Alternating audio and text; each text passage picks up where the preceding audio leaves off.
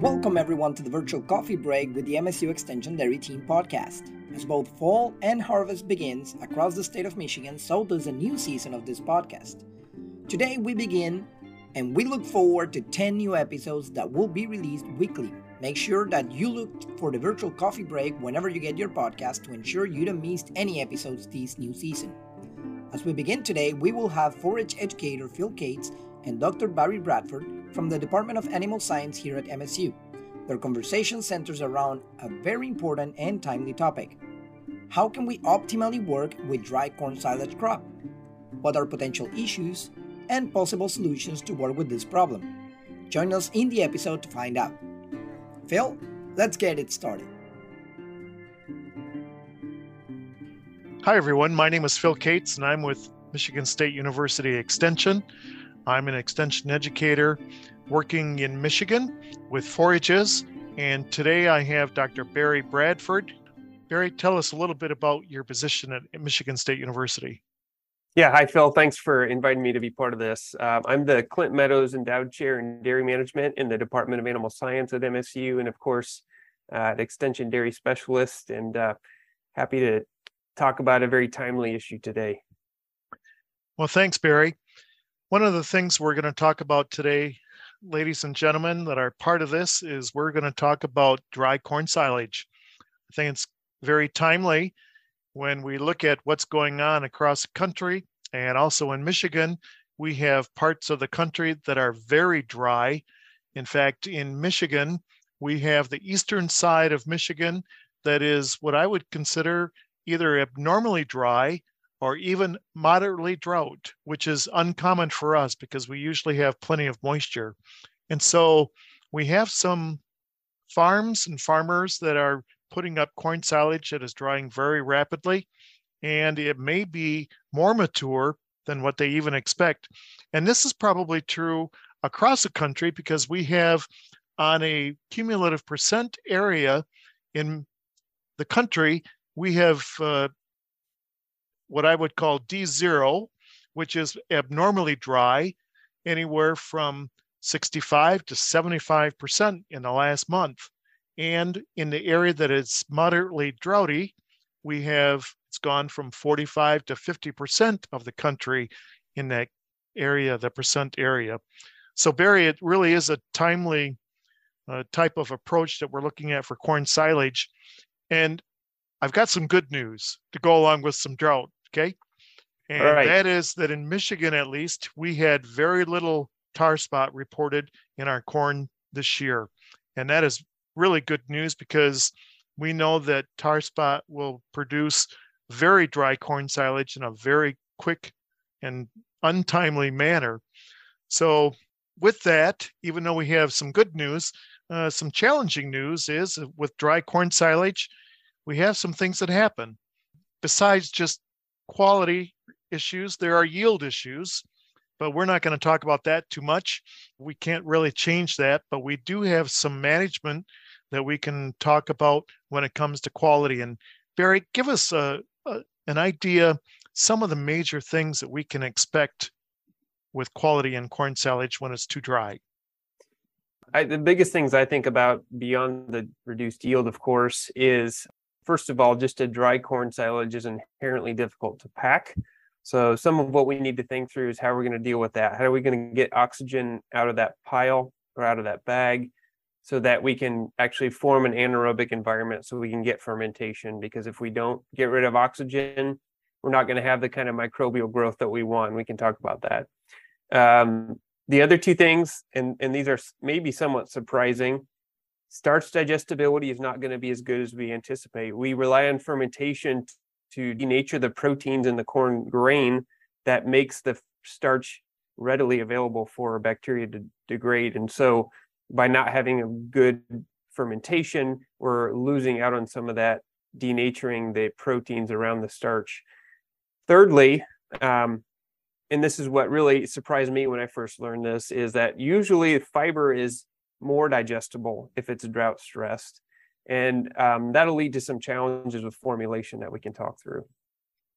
Barry, talking about the starch digestion, tell us a little bit about the process as it goes from just as it's been harvested until it's really ready to feed and I would consider a normal feeding pattern. How long does that take, and what is the pattern that you've seen in the past? So typically, what we'd like to see with a normal moisture content, we see pH start to drop within a few days after, packing that pile and getting the crop put away. And it goes through a process of developing those or generating those organic acids, especially lactic acid, especially rapidly over about a week or two.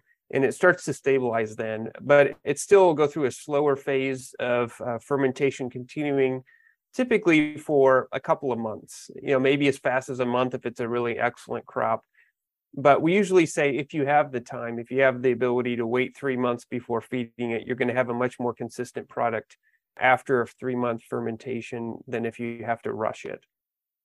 How long can that really take if you have very dry corn silage? Can it take even longer than 3 months? Yeah, exactly. So in this case, because there's just the lack of moisture makes it harder for the microbes to act on the nutrients that are there, and there's just less free sugars and things for them to just degrade, and that means you get less organic acid production. The lactic acid is very slowly being produced, and that means the pH isn't dropping nearly as quickly. And so because of all that, you're getting a much slower, much longer, more drawn out process where, particularly if you're looking at starch availability, it may not reach that plateau until 5 or 6 months post-harvest. Very few people have the ability to wait that long. So then the question becomes, how do you deal with that? Barry, I'm going to have you put your nutritionist hat on and consider, all right, we've got some corn silage and some corn kernels that are very hard this year. How would you adjust your rations based on the fact that we may see some of that reduced digestibility? Right. So are we assuming right now that we've already got this silage in a pile and we're feeding it? I would assume yes. Okay, so let's talk through. Yeah, what do you do if you got a pile already put up?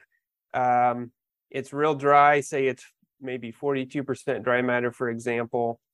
How are you going to deal with that? Well, this is really challenging because if you sit down in front of some formulation software, typically the dry corn silage, depending on when the drought came on, but more often than not, it's a little lower in starch. You usually have less grain, right? Less starch. And so the total energy content of that silage is typically less.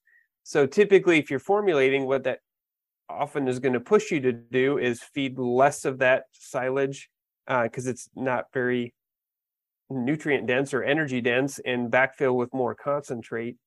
But the problem then becomes, and I've run into this myself, if you actually look carefully at the NDF digestibility, like I said, typically drought stressed corn will typically have less lignified fiber. And so it's actually going to be more digestible. So you've dropped your fiber content in the diet because it has poor energy content.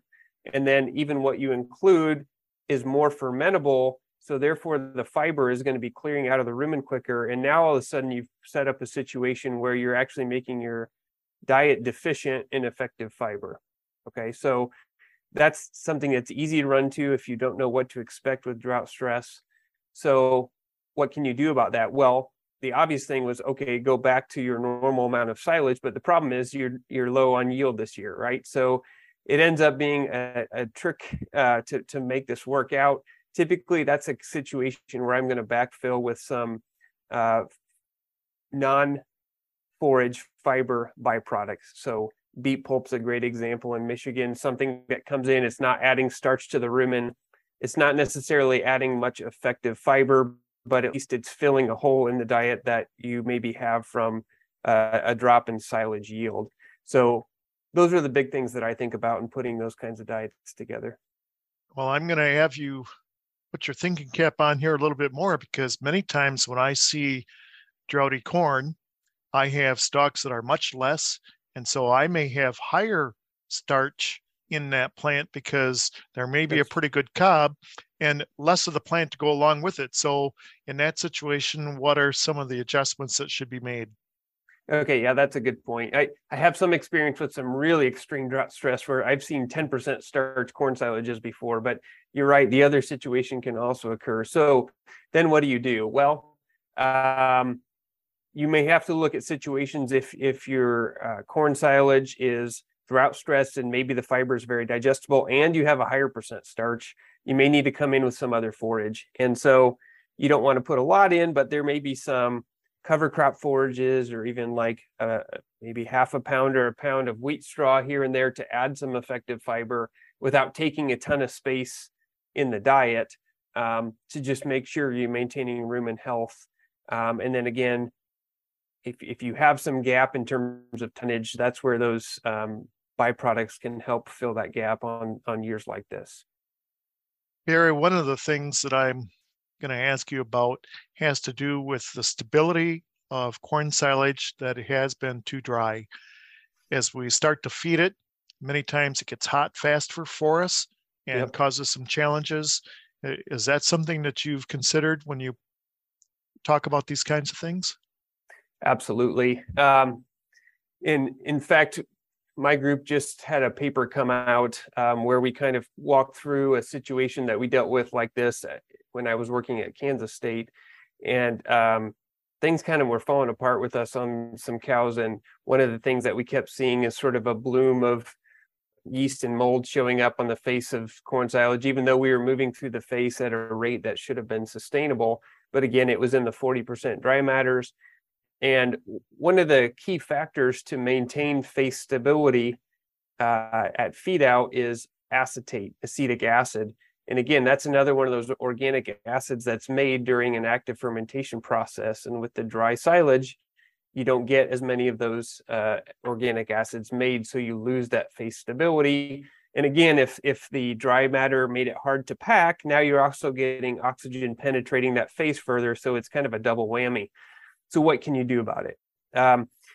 One thing you can do, although it's expensive and a hassle, is you can purchase organic acids to spray on the face.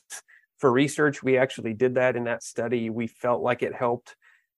And, there are farms that do that. So as opposed to giving up hundreds of thousands of dollars of inventory, I mean, that hassle, it may well be worth it, but hopefully that extreme, right? So what can you do? Well, one thing I'd think about with super dry forages is, whereas often we'd say try to hold on to those forages for some months to get to a stable fermented silage, if it's something that's not really going to ferment well even after many months, maybe you try to hold on to your previous year crop to some extent and try to burn through it in the winter before you hit that summertime where we have so many more face problems. Maybe to some extent you just kind of give up on it fermenting very well at all and just try to get through it. I don't know many farms that have done that, but that makes some sense to me.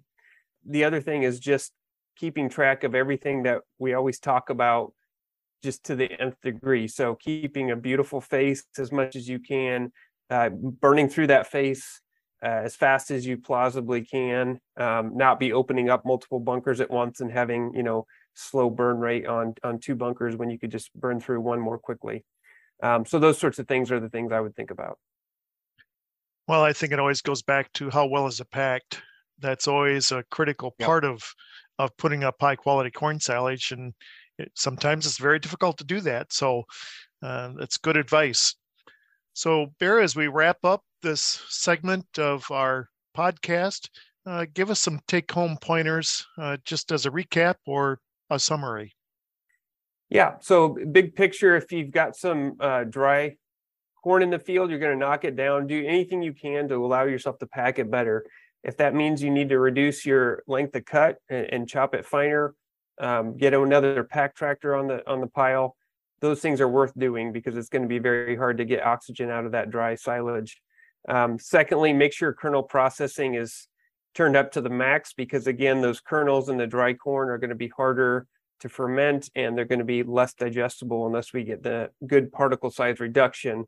And then once you've got that dry silage to feed, just keep in mind that we expect less starch fermentability, so we have to compensate for that in formulation, but we also expect greater fiber fermentability, so we have to make sure we don't short the animals on effective fiber.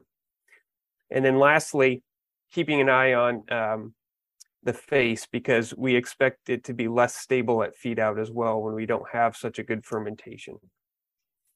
Barry, thanks so much for your thoughts and some suggestions, very timely and practical suggestions that we can use for our bunk silo management, which is always a critical part of a high-producing dairy herd.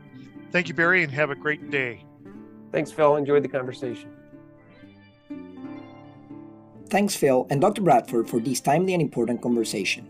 As you progress through harvest, remember Michigan State University and MSU Extension has multiple resources that can help you plan, work with, or resolve potential issues that you may encounter as you continue to work in this exciting time of the year.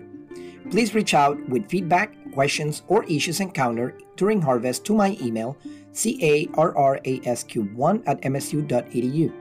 And I'll do my best to connect you with some of the available resources that we have at MSU Extension.